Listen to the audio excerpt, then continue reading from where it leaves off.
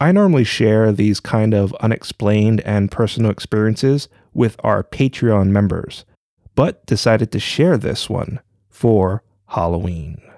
I usually keep the locations and details of my encounters vague to prevent places from being disrespected. Also, those who truly experience something usually approach me with the details I omit. This proves they had an encounter and we share stories.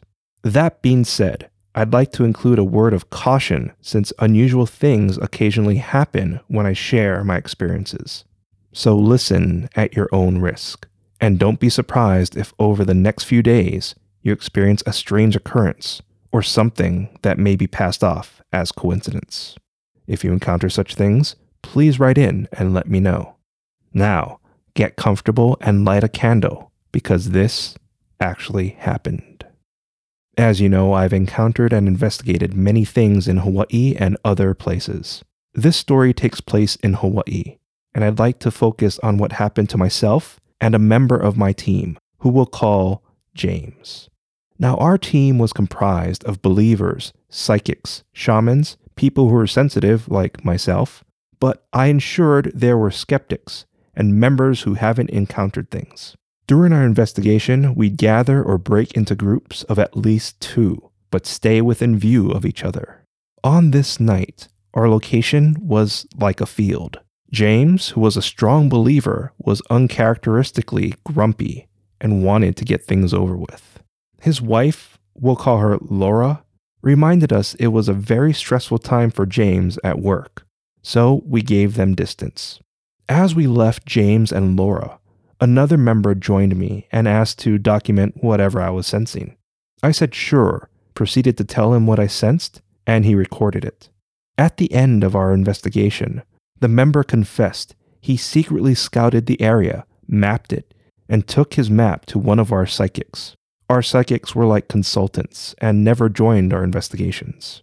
The member said the areas I sensed things matched with what the psychic picked up from his map. We were surprised with this test, but James seemed grumpier and wanted to leave. We reminded him our shaman would burn sage and perform a smudging ceremony before we leave an area. James grumbled to get it over with.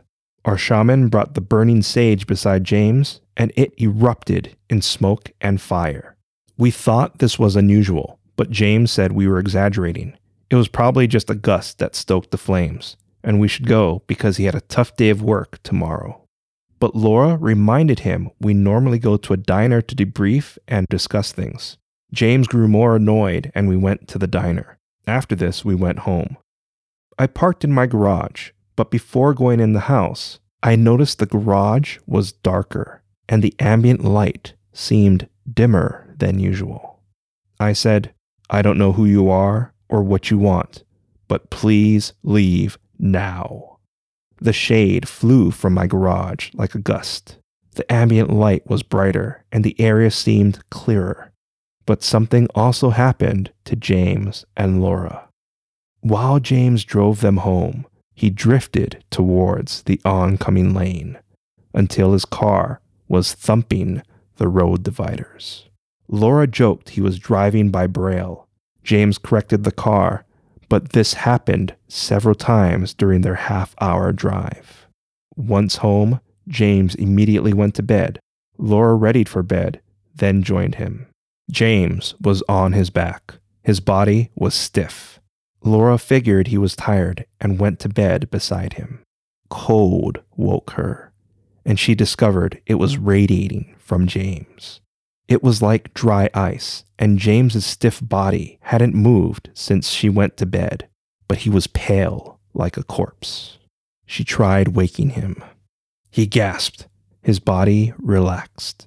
His color returned and the cold stopped, and she went back to sleep. The following day, they got ready for work. James seemed like himself, and he was looking forward to our investigation that night. Laura said the investigation was last night.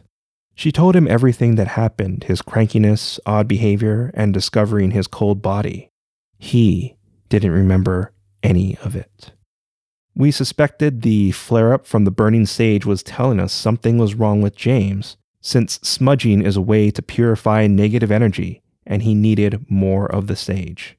But while something may have followed me from the investigation, something possibly possessed James before we began. James did work at a popular haunted place where he encountered things, but that's a story for another time. Happy Halloween.